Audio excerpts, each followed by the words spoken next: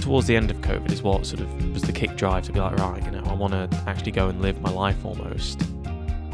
Open it Christmas Day, and by Boxing Day I'd already finished it. It just captured me in a way that sort of no other book has. Hi, I'm Erin and I've made it my mission to interview the members of the University of Nottingham's student radio station, URN. Join me to uncover how our members got into student radio, what they're listening to in their free time, and their most iconic pieces of clothing that might make you recognise them as you're walking around campus. I want to know who they are when the mics aren't live, so let's find out. This is Off Air with URN. So I am here with Ben Mellor. Ben is our head of news. Well, does other stuff as well. You've got a daytime show, I believe, with Jacob. Not a daytime it's show. Daytime. Speech show. Okay. So #Spawn the Mellor Experience on Sundays 3 till 4 p.m. So what's the sort of word? UIP? UIP. What is that word? USP. Unique selling point. What's your USP for the Mellor Experience? Well, very simply, we are admittedly on the surface a rather sort of generic sort of culture chatty show. Bit of films, bit of books, bit of TV shows, chuck them all in, jumble. But the twist is Jacob is, as we all know, a very suave, fashionable, knowledgeable man. However, myself, I'm not so knowledgeable, to put it mildly. Before the Mellor Experience, I just knew nothing about culture. Like, you could probably sit here and list about 10 films or TV, anything that I should have known and probably wouldn't know 9 out of 10, which is very tragic. But, Jacob is educating me, and that's the sort of the twist of the show. That's quite sweet. Did you know Jacob before starting the show, or was it? No, it's quite an interesting backstory actually. How me and Jacob met. There we are. The Jacob Edwards Erin interview. Because basically I'd already sort of conceived the Mellor Experience as just sort of a book discussion show, because we didn't have anything on URN like that at the time. Sort of last year we had good old Alex Duke as our head of speech. And I finally got the green light for it in February last year. And my first show on a Sunday, I was all sort of anxious, ready to go, ready to rumble. Well, last second, literally on the Saturday, it got cancelled. And so he sort of rescheduled me for the next Sunday afterwards. And in that sort of week between the cancelled show and my first actual show, I happened to bump into Jacob in the office. Because Jacob was not part of URN at all, and he only came to the office to pick up, I believe it was either a picture or a hoodie on behalf of Ellen, who used to do Singing Snitchels, legend. And so, he sort of popped into the office, and we sort of, had a bit of a good old little natter, good old chat. And I just happened to mention to him, do you fancy sort of being a guest on my show to chat about books? I was like, that Jacob sort of North of us. Oh, I'd love to. That sort of voice. That's not a bad Jacob impression. No, I'm quite surprised actually. And so, yeah, he just came on to sort of my show for the first episode as a guest. And basically after that first show, I was like, look, this works. Do you want to just be my co-host? And, Jacob sort of gotten his teeth stuck into radio ever since, really. That's really nice he sort of fell into it, because I have been asking everyone their backstories, how they got into radio, like URN specifically. I suppose I've revealed Jacob's backstory. Yeah, then. You've given me a sneak peek for eventually Jacob I will get on here and we will get to hear all of his perspective of it, but that's quite fun that he fell into it. Was it called the Mellor Experience beforehand? Yes, it was. So that's really interesting, because I always assumed it was Mellor and Jacob put together. Yes, well, that's how I sort of, when I open the show, that's how I sort of say it, in sort of the long intro script. I'm like, well, what is the Mellor Experience? Well, very good question. It's simply a combination of Mel and Ob. Very, very handy. Because I think that's what I've heard. I've heard you say that before. So that is what I that always is thought it was. the line. Will you say, as you say? But I was really struggling for a name for the Ben Mellor Book Show, as it sort of originally was, and Mellob was simply a placeholder because I couldn't think of anything better. And the reason I chose Mellob was because that is my B&Q work login. Oh. Mellob07. So, whoopsie daisy. Oh well, worked out handily. It works well. You do work at B&Q. I've heard you mention that a couple of times. Yes. Do you love it? Do you hate it? I mean, obviously, you don't have to say anything that's going to get you fired on air, but if you want to, that'd be really good. What's it like behind the, I don't know. Well, very handily. Behind the orange. Behind the paint tin. In the pot. Well, it's actually a really good company to work for. You know, I'm not going to just sit here and sort of pretend that I'm being, you know, like a paid B&Q sponsor. But my work at B&Q sort of predates actually going to university. I started in sixth form. You know, young sort of little dweeb, 16-year-old Ben. Started B&Q part-time, decor department, and yeah, it's just the store I work at is a really good place to work because it's always a bit cheesy, a bit corny, but it is sort of like a family. You know, everyone sort of gets on. It's nice though, because I've worked some places where no one really speaks to each other. No one wants to speak to each other. But that's the thing. It's you know, it is a job that I genuinely care about, which is, you know, quite rare for a student part-time retail job. But I think it's just because the company looks after me well, so I, you know, sort of look out for them back. So, you know, sort of just a #spawn the Ben Mellor. I have received sort of 2 awards for my service to B&Q. So I sort of have like little short liner names. So I've got the Excellence Award, and I have the Together Award for teamwork. Aww. So love that place. Probably That's a bit too really much. I know that was a bit of a off the topic, but I've only heard you kind of say positive things about it. And are you looking for a sort of a little? I'm a bit of an expose, but it's okay. An expose. I'm not really, but I do think I now associate you with B&Q. Also, your umbrella. Yes. The B&Q umbrella. I think that's what it is. So now when I go past a B&Q, I might not think Ben, but if I see a B&Q umbrella, I will like, that is Ben Mellor. Well, because the B&Q umbrellas are available for customer use, quite simply because they're there just like in a tub for customers going into the garden centre. And I sort of just one evening when I was absolutely chucking it down, I just sort of said to the manager, look, can I not, it's not that I want it, but can I just borrow it for an extended period of time? And he just said, well, so long it comes back one day. So yeah, that's how I sort of ended up with that umbrella. But before the moment is gone, I will say that you know, B&Q has not always been smooth sailing. I know, scandalous. Where I am now on the old checkouts, very lovely. But not to go sort of too in detail. Sort of my time towards the end of the decor department was a bit mixed. Partly because I had a lot of sort of personal stuff going on, so my performance just wasn't that good, which obviously the company gets on your back about because, you know, they want you selling things. Yeah, they want you selling things. So, you know, my performance wasn't all the way there, but it was never shocking. But then I think sort of the manager of the decor was sort of one of those, like, if the second you're sort of on that naughty list, you know, it's just over. And yeah, they became rather not very pleasant, but they've left the store now, so, you know, happy days. All's well that ends well. Oh, well. Exactly. We can't try to say the phrase, I'd stumble it. All's well that ends well. Yeah, no, I did do that, right? I said it, and then I was like, that's not the Taylor Swift lyric. That's what my brain goes to. We briefly spoke a bit about how the Mellor experience started. Yes. But how did you actually join URN? Was it a planned thing? Was it not planned? No. Did you go to uni thinking, radio's the one for me? Well, this is what confuses a lot of people, because a lot of people just assume that I'm in my second year because this is my second year of URN, but I'm not. I'm an old fogey. You're my age. I'm your age. I'm sort of in my third year. And URN was kind of just a happy accident because when I went to the Freshers' Fair, September 2021. So when you were starting second year? When I was starting second year, yeah. The first year, you know, back in person from COVID, my first actual in-person year of university. You know, I was very excited. I took my sister because this was still when I was battling with a panic disorder, so I couldn't go alone.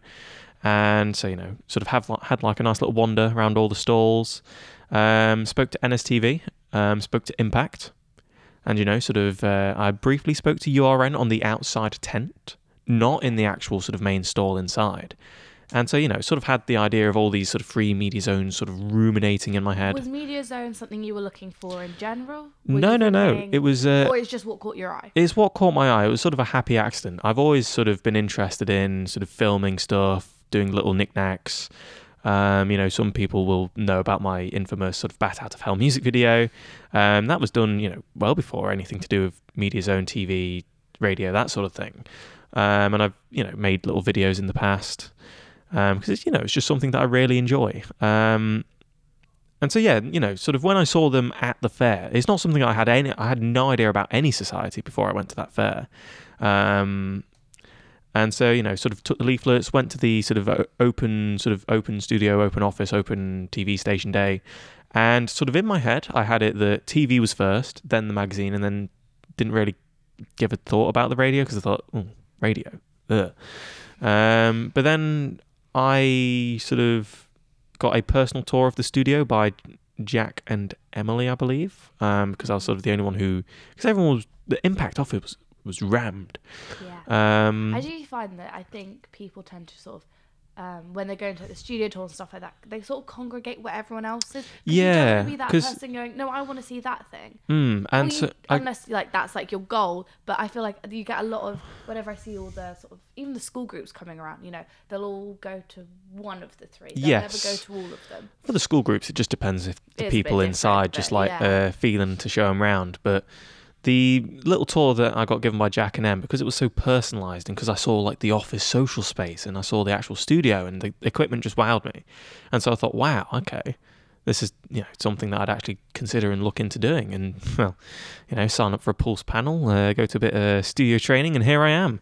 So was the Pulse your way into URN then? Oh yeah, so news was the only thing that I did at the start. Like I say, the Mellor experience only started in sort of February last year, so sort of halfway through my second year. And so news was what I began. I just was a Pulse panellist, and eventually sort of midway through the term signed up for 2 Pulses, then second semester, if that's it, signed up to host, and then this year I'm head of news. So good old story. But yeah, news was what I began with and sort of my entryway, despite perhaps sometimes having a bit of a reputation for being the more boring side of the station.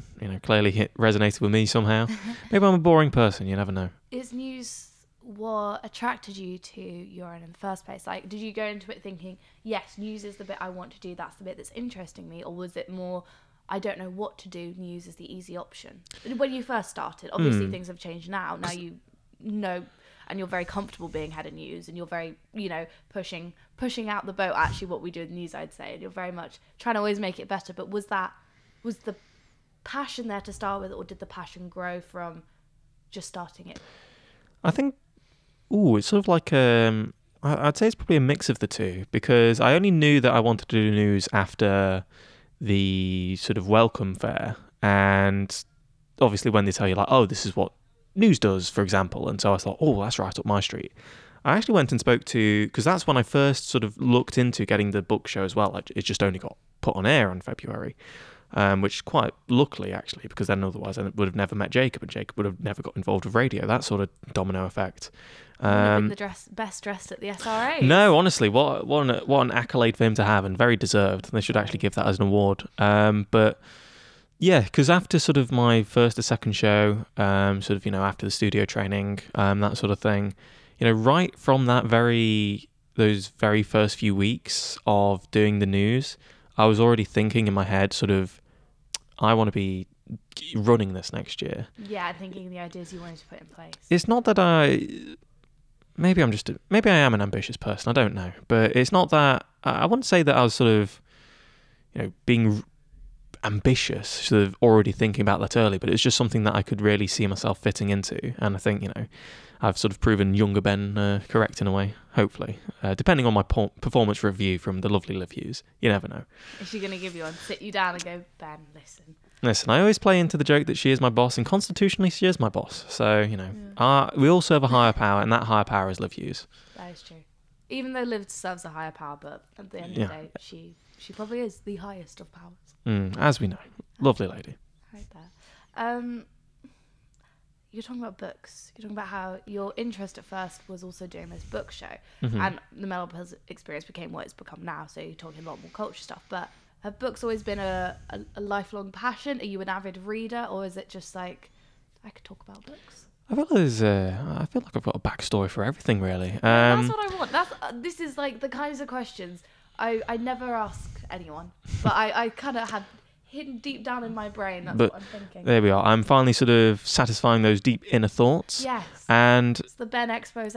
Yes. I'm going to call everything an expose now. The Ben expose. No, I actually hated reading for most of my life. It's only in sixth form during my first or second year. No, it would have been my first year. First year of sixth form, year 12. That's when I got into reading, because I'd read Heartstopper by Alice Oseman, the very lovely webcomic, which then became a printed graphic novel, which is now very famously sort of a Netflix show. Hashtag Spawn. I was there before the show. What can I say? And I only got into reading because I saw that Alice had also written books as well, and in fact that's her origins, sort of, as she is an author.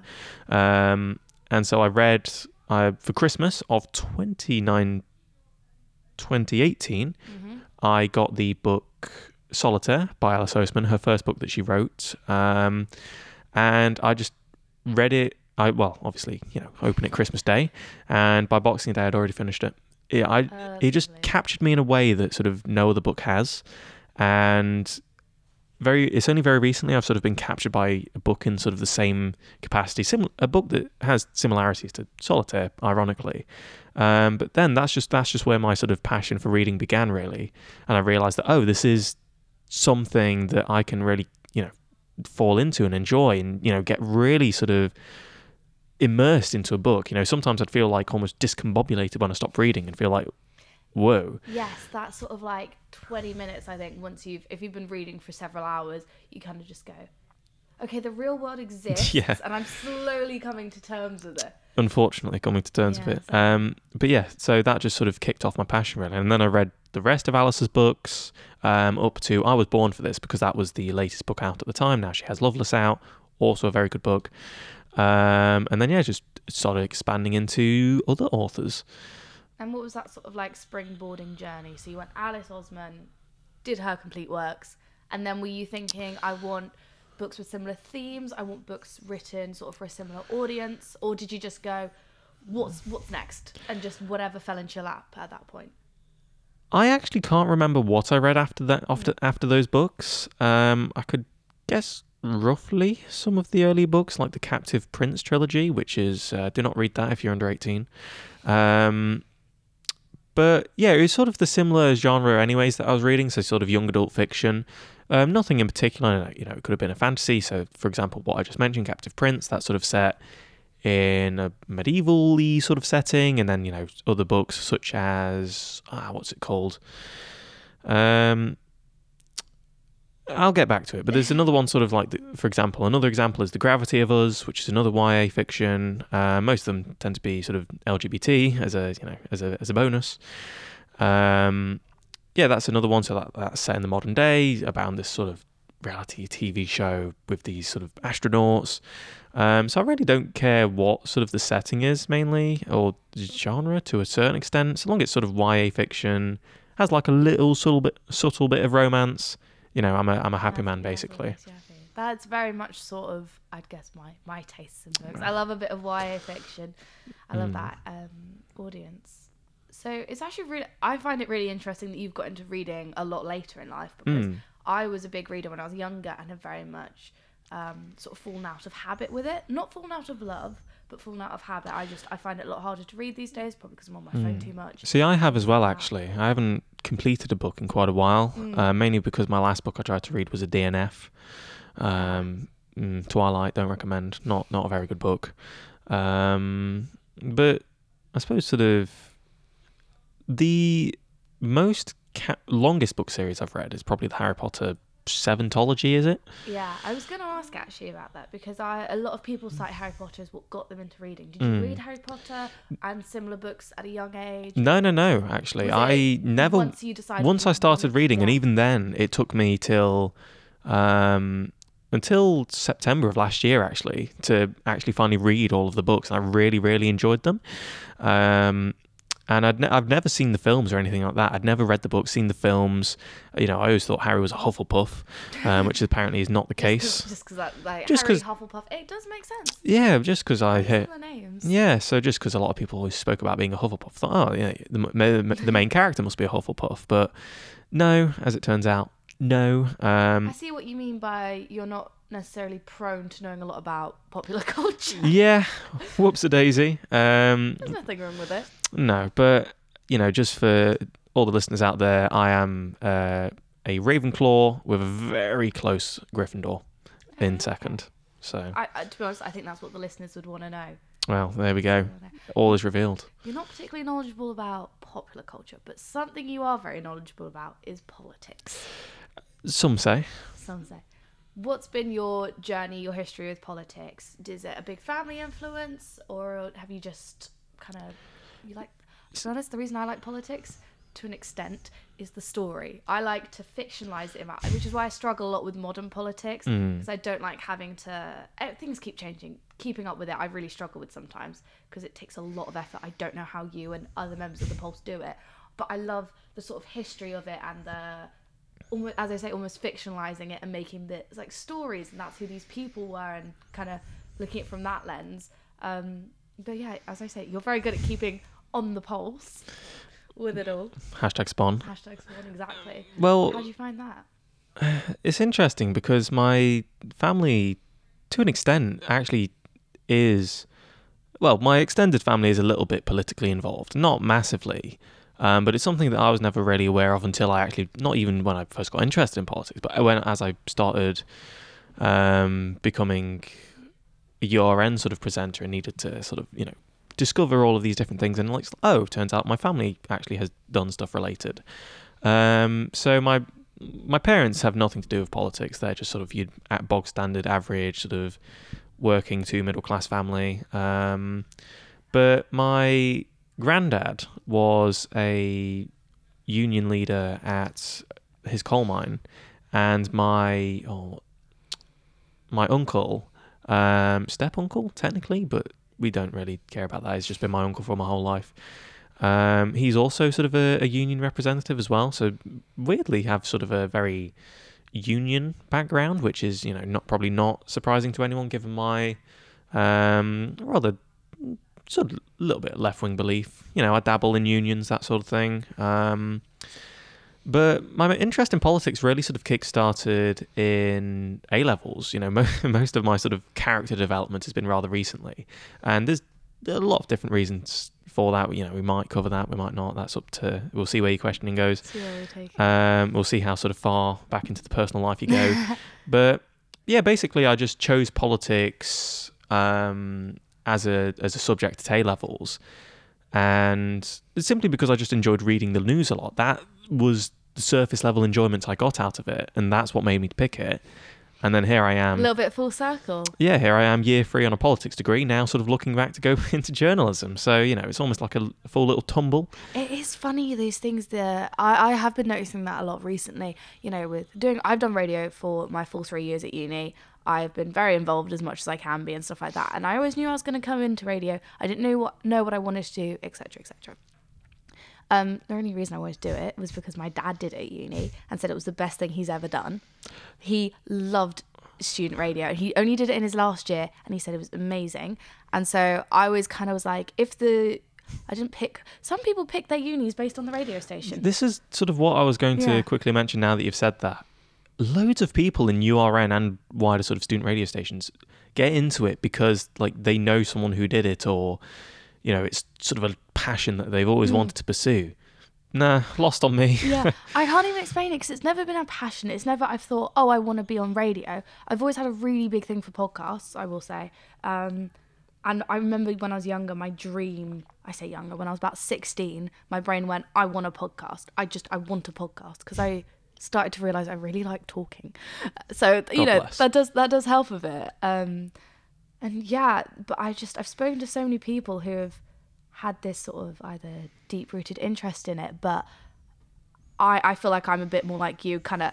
I didn't quite fall into it because I had a bit of a plan, but what I've realised with my tastes and what I want to do with radio, at least what I've been doing with URN, I love the Erin and Joe show. Little plug, have to. I actually haven't brought up the Erin and Joe show the entire time I've done any of these. Well, there we go. And I've done about 6 of these now, so you know what, I'm proud of myself. But I love talking about British popular culture in the sense of X Factor, what's going on the TV, things like that.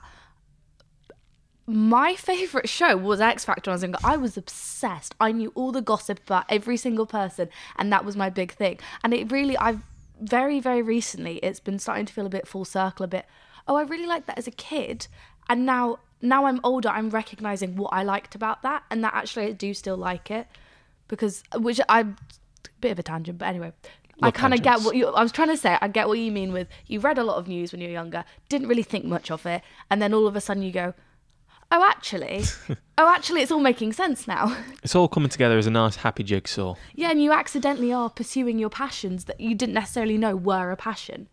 So, what can I say? A nice, happy accident. And, I've quite enjoyed my degree as well, sort of politics, much more enjoyed the radio. But then again, I think anyone in this radio station would say that. That is a very common thing. What would you say has been your favourite module in your politics degree? Module? Ooh. Or it can be a certain coursework or something. 'Cause I know you guys do mostly coursework. Yes. I think I do have a favourite module, and that was sort of in second year, a module called Democracy and Its Critics, which, political theory was sort of something I thought would always be at the very bottom barrel of dredges of existence within my brain, because it's sort of the whole big high concept, abstract thinkers, all that sort of stuff. Yeah. But Democracy and Its Critics really highlighted to me sort of my passion in democratic political theory, to specify, and looking at all these different thinkers, the passionate sort of presenting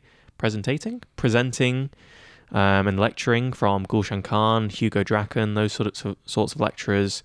It really sort of inspired me in a way. And my, Gulshan Khan is now my dissertation supervisor, partly because of what I did in Democracy and Its Critics. I enjoyed it so much.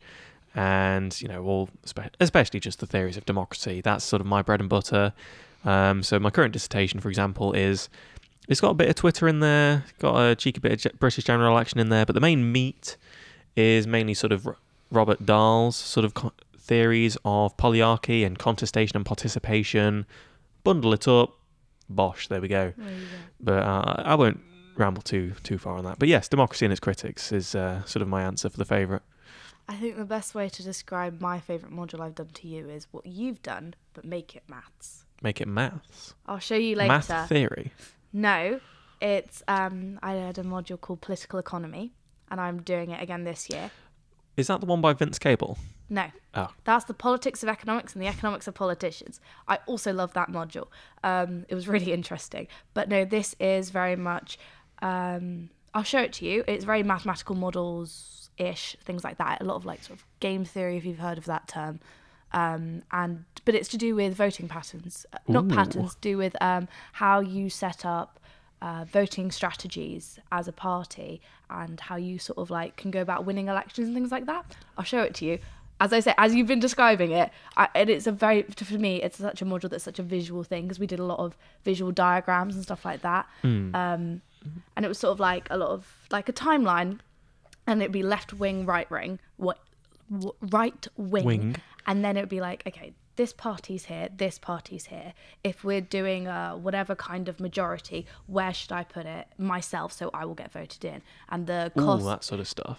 That sort of stuff. So, I did something similar in the module How Voters Decide. Very good module.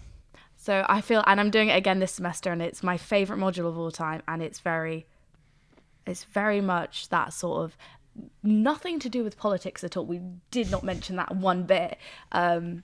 It's all the sort of maths behind it, weirdly, which is igniting your passion. It has been. Then again, what is your degree? Economics. I was going to say, I thought it was economics, because in my very first year I did politics and economics, and I was just simply out of my depth with the maths. So did you do maths A-level? No, didn't do economics at A-level either, but this university didn't require that. Yes. So I thought I'd be all right, but no. I think you can be all right, you just need an extra push. And I would say actually... And I just...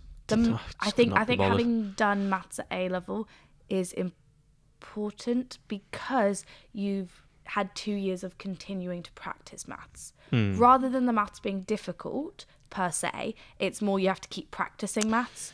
Yeah. And if you haven't done it for 2 years, then differentiating, you're what on earth is that? And this was sort of the entirety of the year was online, so the engagement just wasn't really there. Tough as well. So anyway. Best decision I ever made was swapping out of that. Yeah. Honestly, otherwise I'd probably not be here at URN. I'd probably be crying somewhere. I will say, during my first year, I was thinking, oh, kind of wish I'd done politics and economics, or economics and history or something, with it. But I'm happy enough now. Let's say. Well, we love a happy Erin. We do. I try to be happy.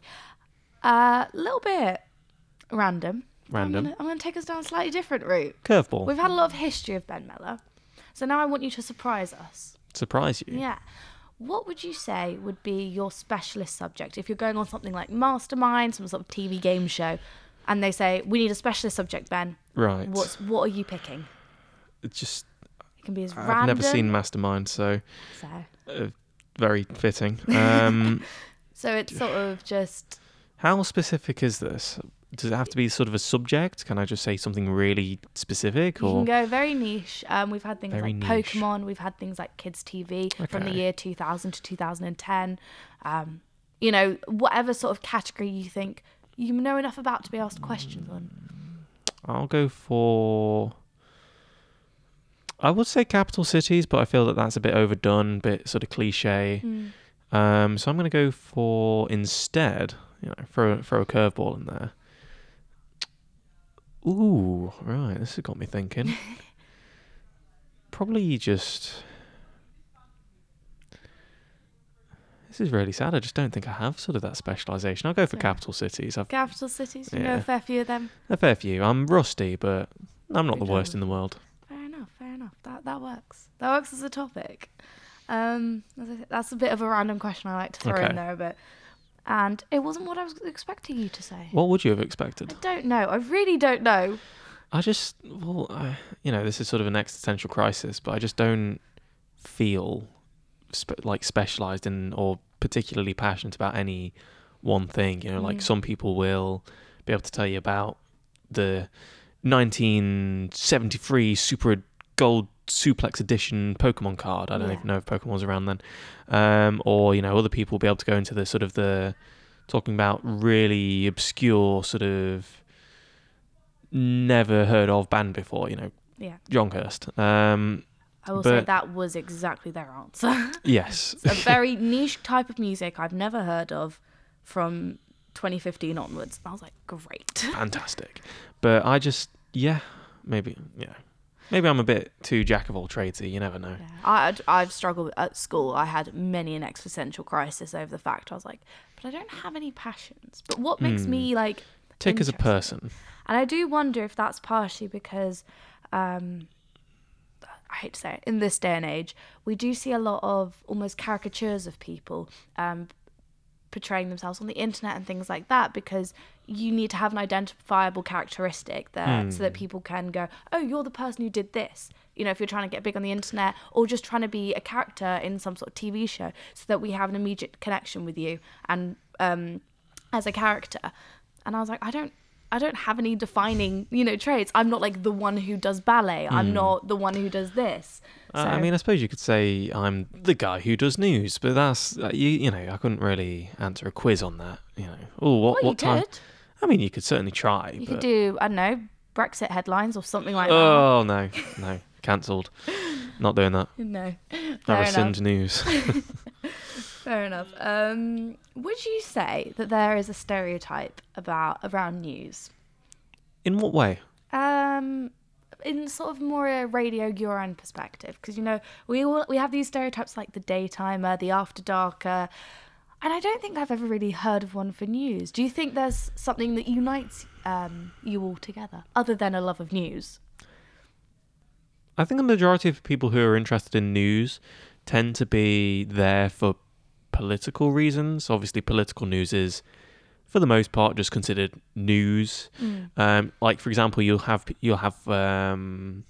sports journalists, or you'll have law journalists, or you have food journalists, wooden furniture journalists. But if it's you don't have, I mean, you technically do, but political journalists, people just consider journalists. Yes. So most of the people in news are there for political reasons, especially those that are on the pulse.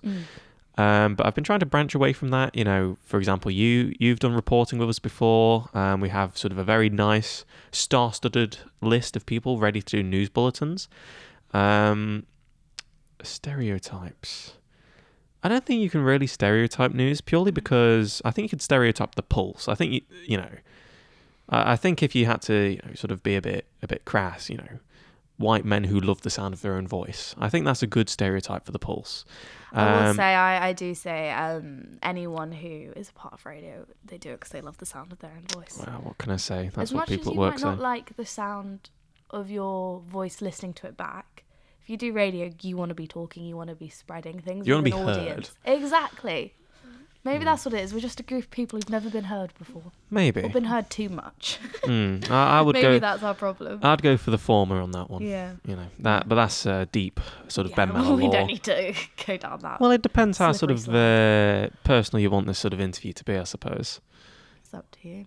I mean, if you want to ask sort of personal life history questions, you may go for it.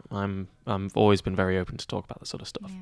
But I'll let you sort of go through the nice, fun stuff first. I'm doing my nice shallow surface level, my happy things, as I like to call them. Speaking of, one of the questions we like to have here on my podcast, Off Air with Erin, is radio is a very much non-visual. Indeed.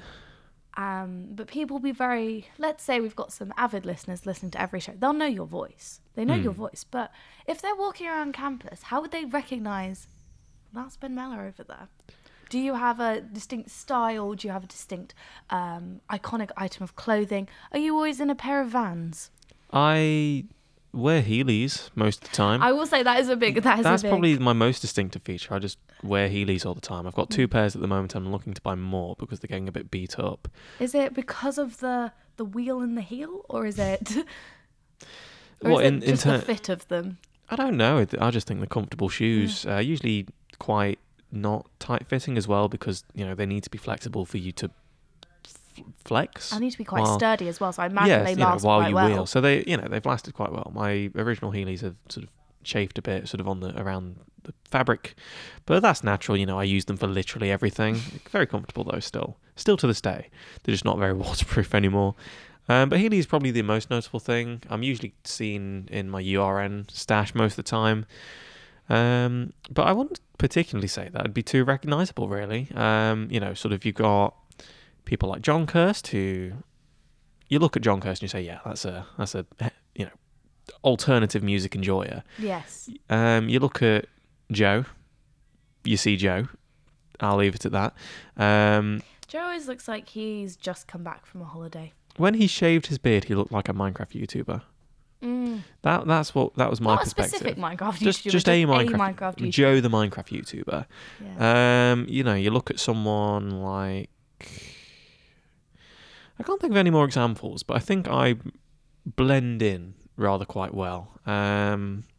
So yeah, I'll leave it at that. My Heelys are probably. I think the Heelys are a big one. If They're I the ever see giveaway. someone, rolling down the hill, I can't remember what that hill's called. The Downs. Yeah, but there's also like outside Portland down to Keaton Auditorium. Oh, The road. the road. The road the bus goes up. The road. Well, not anymore. Not anymore. Sort of. It goes up and down to East Drive. Oh, it does. Yeah, it still does that. Does that. Yeah. We are talking about the roadworks and things that are going on. Yeah, love news. Which it is news. It is news. We are. You do you have plans for a weather report to be part of the year-end schedule? No. No. Because I believe what you're referring to is our advertisement for a weather reporter recently, Yes. bestowed upon the very lovely Margot Howell and also the very lovely Isabel Morris. Yes. But the brief of the weather reporter was actually more sort of a online content engager. Okay. So it's interesting because I sort of propositioned it almost half as a joke role, based on weather reports that we did on the Mega Pulse, which were comedic in nature, depending And on actually, speaking to Margot, she said she used to do that on her show as well. Yes, Yeah. exactly. And so it's more the weather reporter role. Just to quickly #spawn it, is more sort of people producing fun content for news. I'm a busy guy, as they say. So just them to sort of bring a bit of passion, bit of life into the news account, bit of fun, bit of laughs. And, just get more people to engage with our content. That's quite nice. I was going to suggest a traffic update, but A very... maybe that kind of falls into that. Maybe, actually. I'll go- A weather I'll and go- traffic reporter. I'll go stand down by the tram and be like, guys, we've got 8 minutes till the tram's coming. 8 minutes. Run from Portland now. Yeah. That sort of thing. The buses are outside. They've been waiting here for a few minutes. We were expecting the 36 to have left 2 minutes ago. However, it's still here.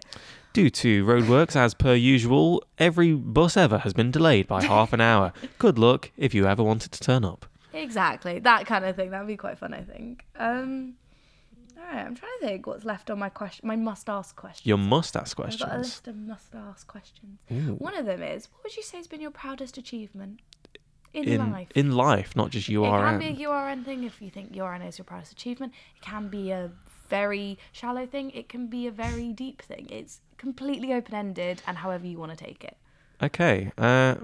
Well, steady on. My proudest achievement, probably overcoming my panic disorder.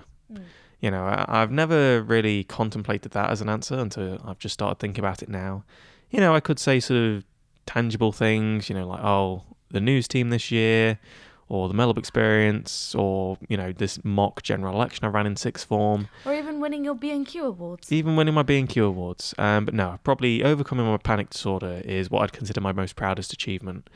I can go into that, if you want me to If you want to. Sure, why not? So my panic disorder was something that I'd suffered with ever since secondary school, and it was something that I dealt with uncontrolled for about 8 years. And, it's 8 years of my life that I'll never get back.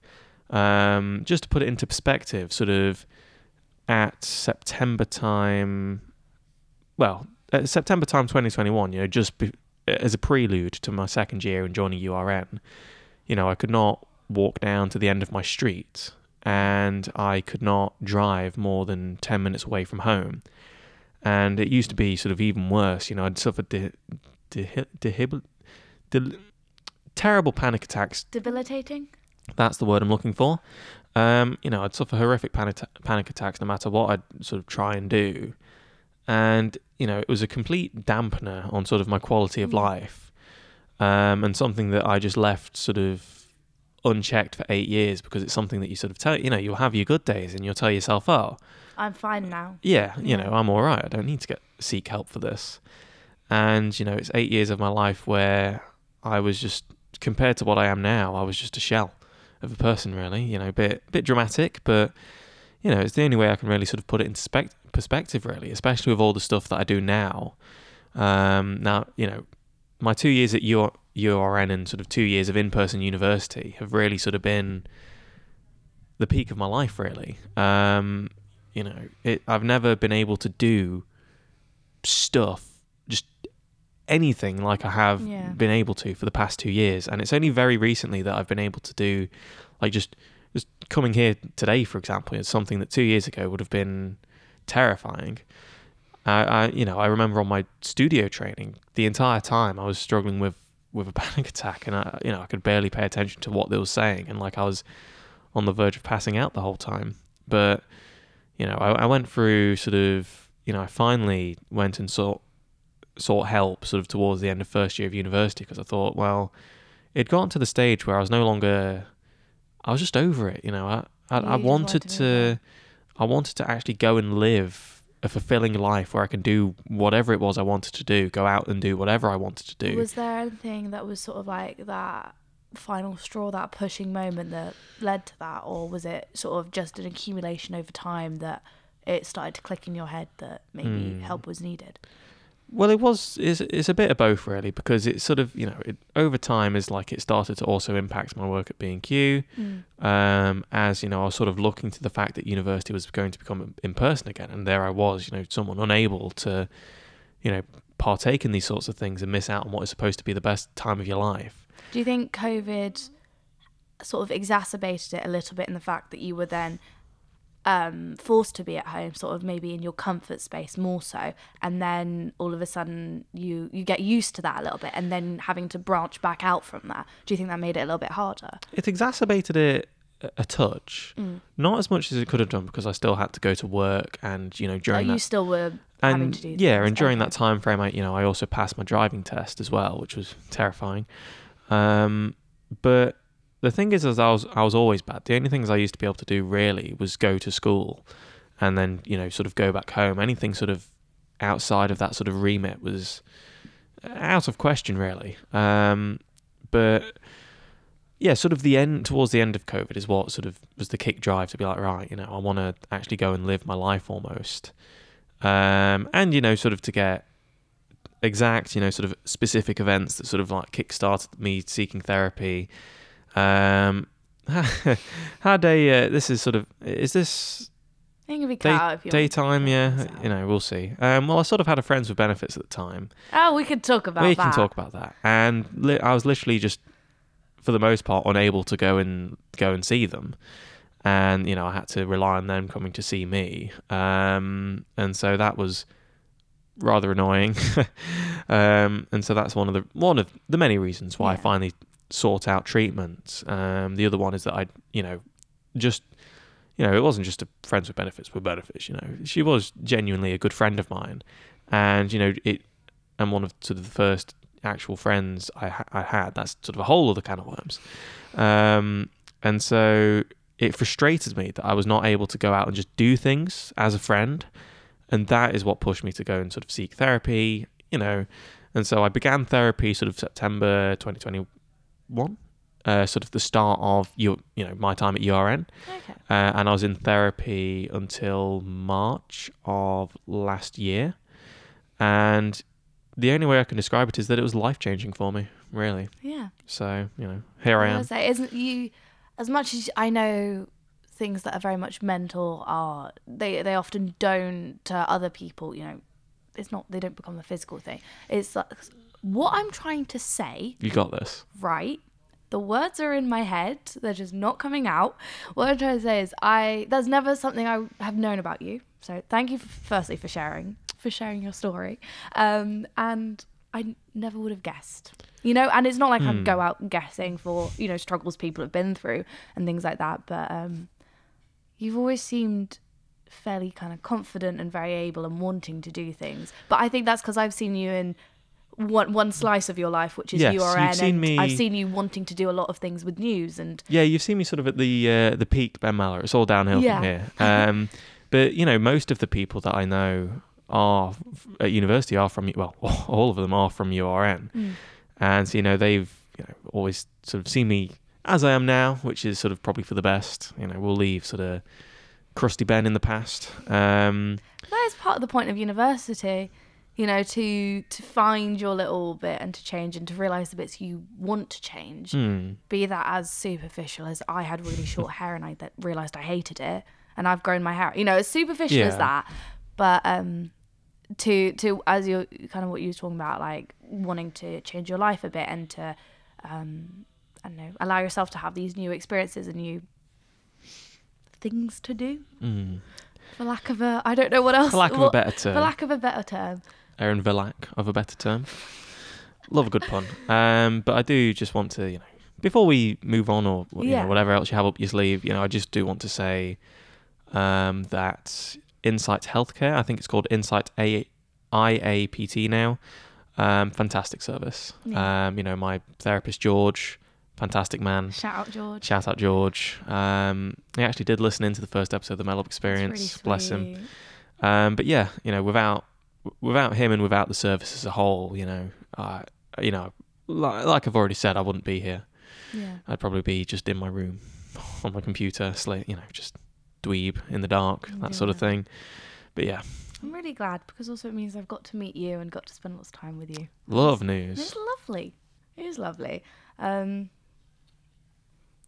trying to think if there was anything else I wanted to big thing. Ask you about that. Obviously, it is a big thing. So very much thank you for sharing. You are a very open person, and I do love that about you. Is I know that anything I kind of asked or said, I don't think you would take as an insult. You wouldn't take like I was trying to be mean or anything. And you're very open and very willing to talk about these things, which I think is also really important. Well, it's also a part of sort of. As an old fogey now, sort of, teaching the younger folk, it's okay to talk about these sorts of things because, if you don't seek help, if you don't have examples of successful people, of people successfully seeking sort of help for those sorts of things, and even just more widely, just being an open, honest person, if you don't have those examples, then you just won't do it. Yeah. So, #spawn. Big #spawn.